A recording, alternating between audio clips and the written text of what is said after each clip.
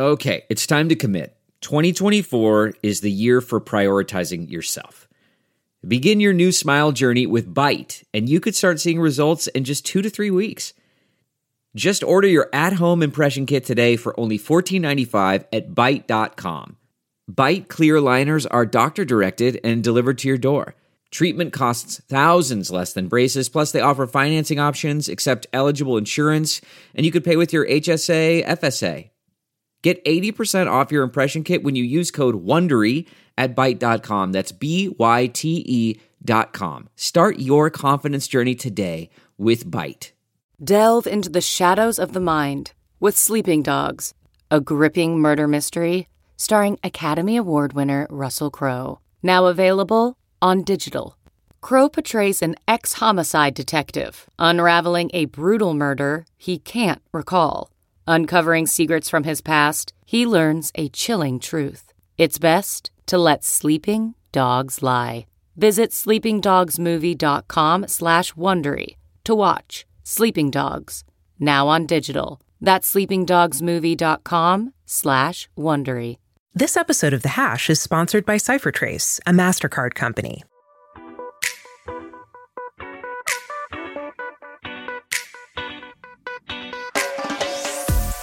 This is the Hash Podcast.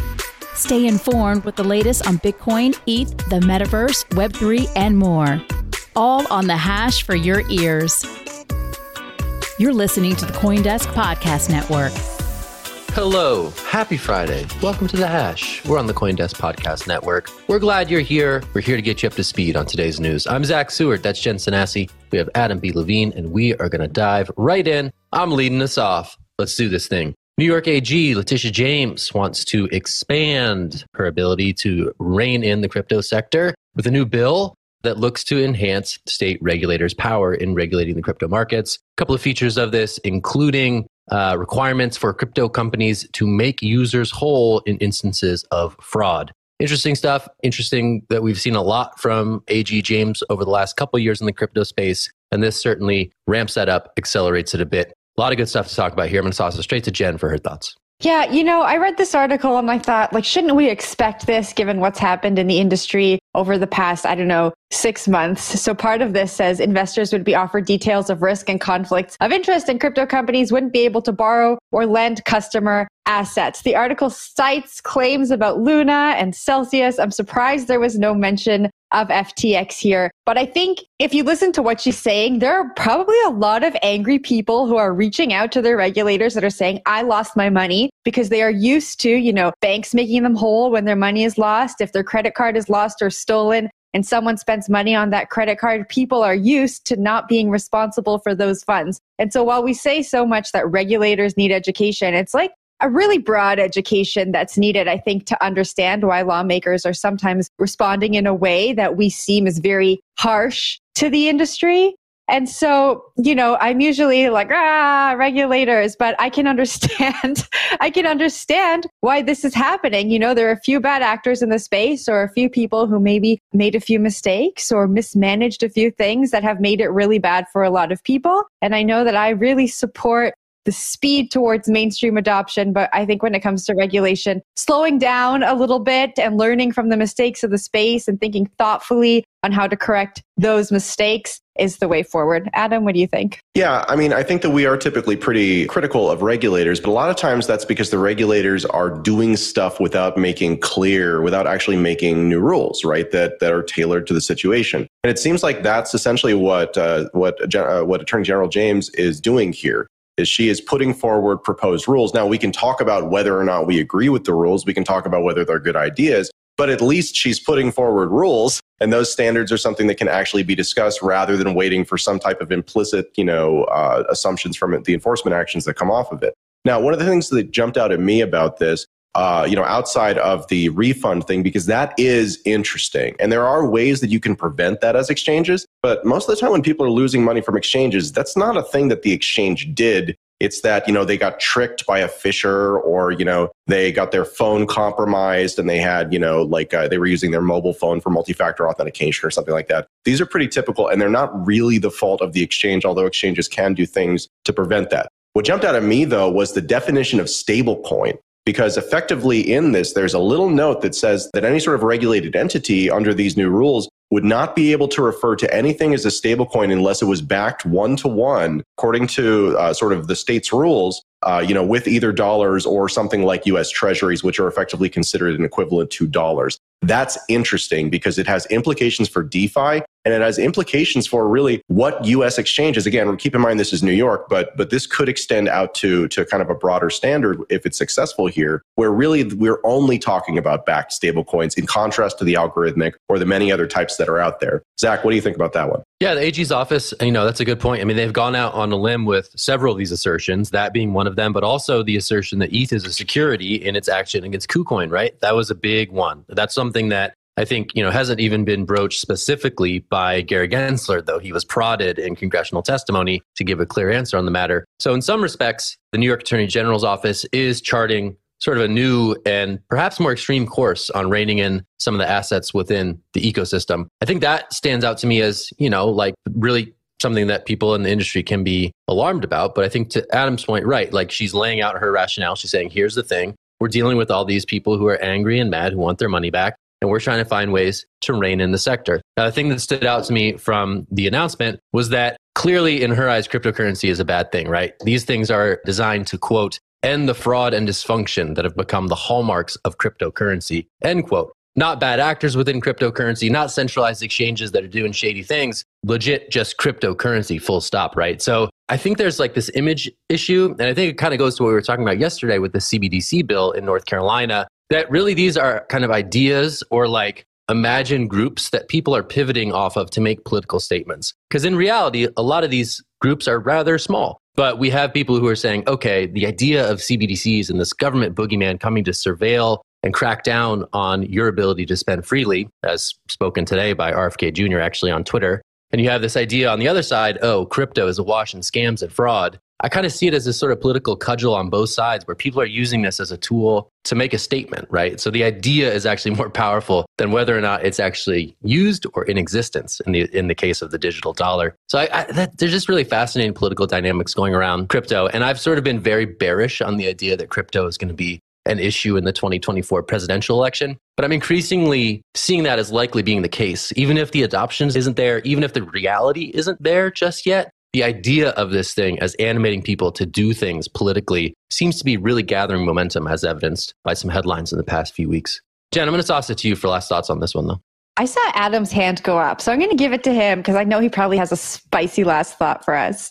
I mean, I think that's all really right on. I think you're right. This is a battle of narratives much more than it is a battle of reality. And I think that kind of beyond that, one narrative that I would kind of toss into the hopper here, of course, is that we're talking about New York. And so when you're talking about New York, you're also talking about, again, Wall Street, sort of the money center of the world and the power center, of much of the US. And so again, whenever you look at these things and you see compliance requirements that are strangely like what banks would have to comply with as banks, what you're seeing is an opportunity that's being presented to those banks, and one where effectively the drawbridge might be getting pulled up. Again, you look at Paxos, and kind of the challenges that they've had issuing their stablecoins, even as they do seem to have been solvent and not actually having broken any rules. Well, I bet you that there's a lot of banks out there that would like Paxos's business. And so if you can create rules like this and you can kind of put that type of thing into play, then you can create these situations where the powerful can remain powerful. And New York historically has been very, very good at doing that. But I think we can move on to our next story. So next up, the cost of transacting on the Bitcoin network is on the rise, with fees as high as they've been since July of 2021. Right now, the average is above $7. That's apparently because at least some folks didn't get the memo that Bitcoin is only for money, at least according to some prominent advocates and developers, although it's a little bit more complex in practice. This year, we've seen a renewed focus on Bitcoin non-currency use cases, specifically collectible tokens like NFTs and essentially ERC20 fungible token equivalents now. And of course, this isn't the first time that tokens built on top of Bitcoin have been in focus when they are not currency. Way back in 2014, I started building infrastructure with a number of other people for exactly these types of use cases. And in 2017, while preparing to launch what would have been the first tokenized streaming music platform at the time, I saw transaction fees go as high as $30, which sort of killed the idea for me that you could use the Bitcoin base layer for really anything other than very high value non-currency use cases. So it all feels like a bit of history repeating to me, but there you go. Zach, what do you think about this one? You are old, sir. That's what I think about this. You have seen the evolution of this calling industry. Adam old. Wait one moment. We need to just take that in.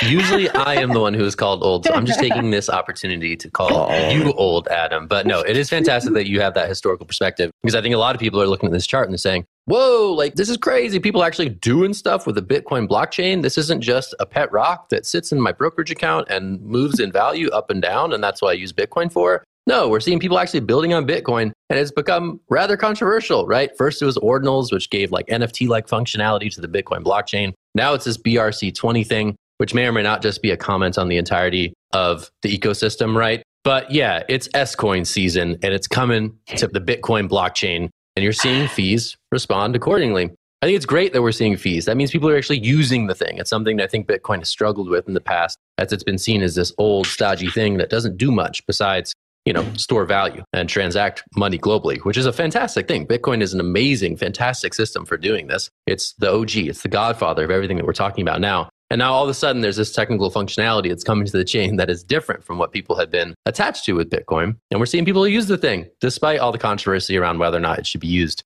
in this way and whether or not people should be able to prescribe how it should be used. So it's really a fascinating time for Bitcoin. I think the Bitcoin Miami conference coming up could be a really interesting sort of touch point for a lot of these conversations. I'm very curious to see how that goes. But Jen, I'll toss it to you. Imagine the Bitcoin Miami people talking about NFTs. I just can't wait. I read the story and I was like, see what NFTs do to your chain. It reminded me of a conversation we were having at Consensus last week about the resurgence of Bitcoin. And so, Zach, my sentiment is very similar to yours. People are using Bitcoin. I think that it's great. I think that it's great that it's being used for different things, and that, it's not just the Bitcoin maxis who get a say or who get to define that. Anyone can define what's happening on Bitcoin. And so I think that that's great. Zach, I'm going to give it back to you for last thoughts, because I was going to ask Adam a historical question on like whether or not you think this is good, but you're smiling, so it seems like you have a spicy take. I still just shiver. I still just shiver at the thought of these meme coins on Bitcoin. I don't know. It triggers me somehow. But anyway, Adam, Anxiety. You definitely get the last word on this one. So Jen, I toss it back to you for your question and some historical perspective.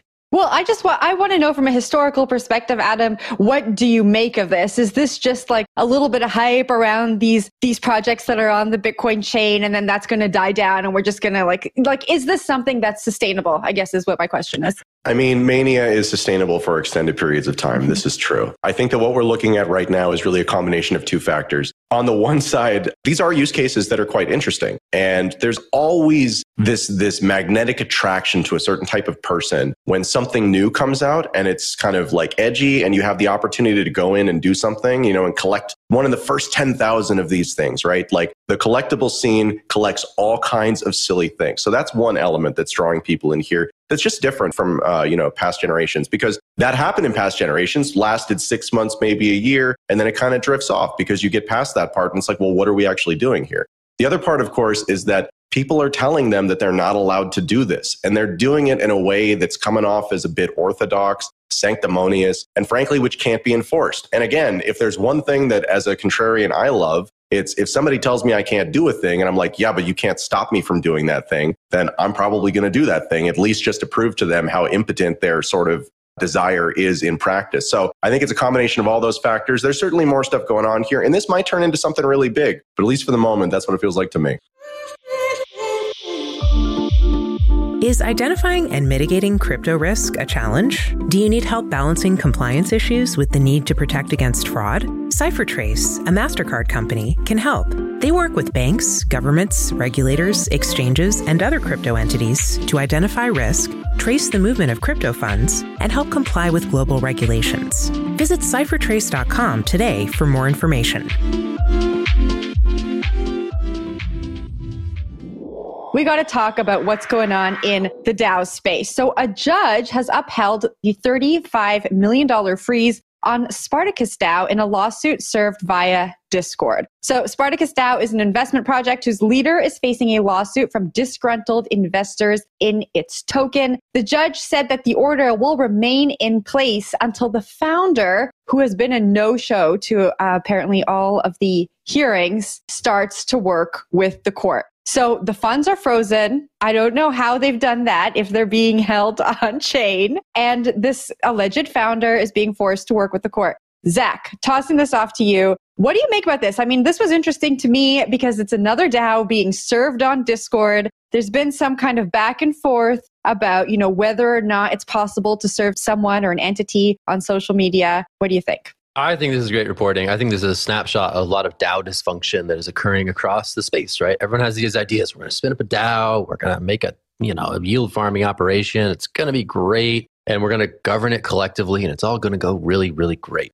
And oftentimes these dissolve. They just fade away into the ether. Sometimes they lead to contention and fights like we're seeing here, right? And so I think this is a great piece of reporting by Danny Nelson because he's basically like lurking the city hall of this very tiny village in Web3 land. And all this stuff is public, right? It's on Discord. It's in there. It's easy to find. You can cross-check it against blockchain records. It's a fun little piece of reporting in terms of just taking a snapshot of a DAO, not a prominent DAO by any stretch of the imagination, but taking a snapshot of a DAO intersecting with real world legal frameworks and there being quite a bit of friction in finding resolution for people who are aggrieved, right? And so I think this is a snapshot and a representative detail of things that are happening in the DAO space now and things that are going to happen probably with increasing frequency as DAOs become a bigger and bigger part of organizing communities online. So that to me is what this is. Lurk in the halls of this tiny village town hall and seeing what's going on, warts and all. And this is what that piece is really about. Yeah, I think that's right on, Zach. I think, again, there are a lot of advantages that will eventually come sort of to the world from DAOs that are really functional when there are standards in place and where people understand what kind of behavior is expected. And therefore, we can look at things and be like, well, that's weird. Because right now, you look at a DAO and no matter how they're structured, it's like, yeah, that's weird. And you look at the projects that are out there trying to create their own sort of protocols for how DAOs should behave. And it's kind of like, XKCD comic about, how, oh, hey, we need a standard, now there's 11 standards as opposed to 10 before you decided that you needed a standard. So that's kind of the world as it stands right now. One of the other things that's interesting about this is that there are allegations in here effectively that this is masquerading effectively as a DAO, but in reality is centrally controlled by this one particular party. Again, that's another huge thing that exists both for good reasons and for bad reasons, right? The bad reason is if somebody's doing something you don't want with it. The good reason is, hey, nobody can,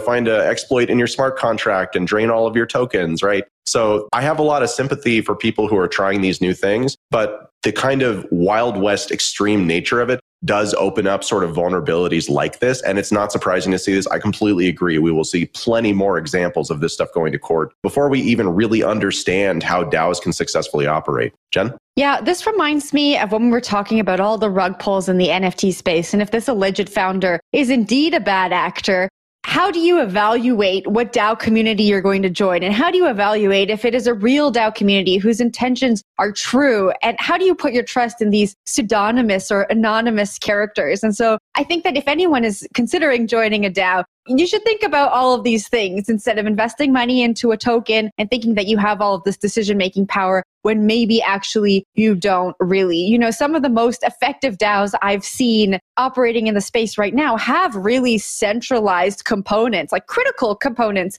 because that's just the only way that they can operate in the real world. It's the only way they can employ people to actually function in the DAO. It's the only way they can do real world things. And so I just caution people who are joining DAOs to really look into what you're joining and don't FOMO in. That's been the theme of this week for me. Zach? Yeah, be a good citizen online and IRL. All right, we're changing gears. We're going to welcome to the show a guest, CEO and chairman of MeWe, Jeffrey Edel. Jeffrey, how are you today? I'm great. How are you guys? Jen, love your toys in the background there. That's pretty cool. Thank you very much. No one appreciates it enough, so I thank you. That was nice. That was a nice shout out. Happy Friday to you. What do you have behind you? I can't quite make out the decorations. What do you got? Well, I guess some of this is from my Hollywood background, and some of it's just the collectible stuff that you guys referred to earlier. So everything from the baseball, Spider-Man, everything on the right side. I'm not sure which way you're looking, all the way to other characters involved in the universe. I'm a big comic collector and Stan Lee fan, and that's what I play. That's the game I play with. Nice. Well, definitely want to get to the evolution of the entertainment industry into Web3. But first, I want to start with MeWe. Definitely seems like the time is right for decentralized social media experiments. Can you just introduce us to what you're trying to do and why MeWe is different? Sure. So about a year and a half ago or so, it was a Hollywood story, reading the paper online, and I found this thing called Project Liberty that Frank McCourt was working on. And what Frank did was he came up with a new idea about a social web. And so what we did was we partnered with him to help create a new experience on the social web. And it involves technology, it involves governance, and it involves an amazing experience that really doubles down on privacy to protect our users. So I want to talk about your history in the social media realm. You've really been operating in this since before social media was a thing. I know MeWe became popular after the 2020 presidential election as an alternative to mainstream platforms, largely due to censorship and content moderation on the more mainstream platforms. Is there a place for content moderation in social media as we move towards a more Web3 future? Well, when you say I've been in it for a while, the interesting thing is that I really have been in it for a while. I was there at the birth of social media with the MySpace world. And what we did was I just looked at things literally 15, 20 years later. That's why I have gray hair, and had a chance to come back into the space and try to do it again the right way. I didn't like the way things were going with big tech, centralized control of data and information. Really, information and data and social graph should be in the hands of the user itself. And that's what MeWe is all about. We have fantastic people that we're associated with working on the McCourt side, the Project Liberty side, and the McCourt Institute that will be dealing with the moderation aspects of things. You know, today it doesn't work well in our Web 2 world, and certainly we're going to try to address it in the Web 3 world. Obviously, we talk a lot about kind of collectible tokens, and this is something that has been, I think, there have been a number of assumptions that there would be significant overlap eventually sort of with the world of mass media production. I think we're starting to see that, but perhaps a little bit slower than a lot of people have expected. So, I mean, what's your kind of read on the connection or the value that Web3 can offer, or is it really just like a talking point at this moment? Well, the interesting thing is if you would go to some of the entertainment conferences, and of course I spanned a combination of Hollywood and there, you'd see some of these things coming into place very early, and the Hollywood people scratching their head because it's very traditional. But from a content creator perspective, blockchain really affords a lot of opportunity for control and ownership of your own content, and be able to leverage that content to actually through smart contracts. So that is very critical to the future. And we want to combine Hollywood and MeWe to have a Hollywood experience on MeWe, a more proactive experience versus just a technology usage. I think we hear a lot from the content creator side, and I always wonder if some of the hesitation for, this sort of concept to take off is really from the user side, right? Where there's a lot of hurdles to participating and getting that heightened level of fan engagement that a lot of creators are seeking to accomplish with NFTs and other blockchain-powered fun things. What do you think is like the corollary on the consumer side that makes Web3 entertainment compelling? Well, a few things. So first off is, I think the Web3 world has just been so bound to everything, DeFi, Bitcoin, et cetera, that mainstream people don't even understand what it is. I come from a Hollywood world myself. MeWe has 600,000 groups. And we are working on ways to figure out how to monetize those groups and get them and their content that they create to the forefront. And everything we're about is to help them share in the benefit and the upside of that. So that is what we're trying to do over here at MeWe. We're a platform that's been around since 2012, and no ads, no algorithms, no amplification. And I think that's really critical. I have been super all in on kind of the AI moment that we've been seeing over the course of the last 2 years or so, and things have really amped up, obviously, over the last, let's call it 9 months at this point. We're seeing major disruptions on the text side. We've seen major disruptions on the image side. And what's coming next, it seems like, is video. And the video stuff that's coming out is still nascent, but it's pretty cool. And it's a pretty massive kind of realignment. I'm super curious for your thoughts on that, and sort of, is this something Hollywood's going to embrace? Are they going to fight it? How do you see this moving forward? Well, interesting. I mean, besides the business world where AI is just going to take jobs from people, it's pretty scary that it's going to get out of control. But AI sitting in a social media world in today's environment is very scary. I mean, just look at how big tech in the centralized world of how people control it and make decisions, how they capture your brain. They know exactly where to push you and the things that they want you to do and behave. That is really scary. And so I think what AI does, it just pushes us more into this world of Web3, where we can then put the control back into the user's hands. We're coming up with universal handles to navigate Web3 through Polkadot and through the frequency network. You're going to have your own social graph. Come to MeWe, get your cool new handle, control your social graph. We'll help you monetize it yourself. AI is a scary but exciting thing. And again, if it exists more in the Web 2 world, I think you have to come over to Web 3. All right, Jeffrey. Well, thank you so much. That was Jeffrey Edel. He is the CEO of MeWe. That is it for the show today. That is it for the show for this week. We'll see you on Monday. I'm Zach. That's Jen. That's Adam. Have a great weekend. Talk to you soon. You've been listening to The Hash on the CoinDesk Podcast Network. We would like to hear from you. If you have any questions or comments, please reach out to us at podcasts@coindesk.com, subject line The Hash, or leave us a review on your favorite podcast player. Thanks for listening.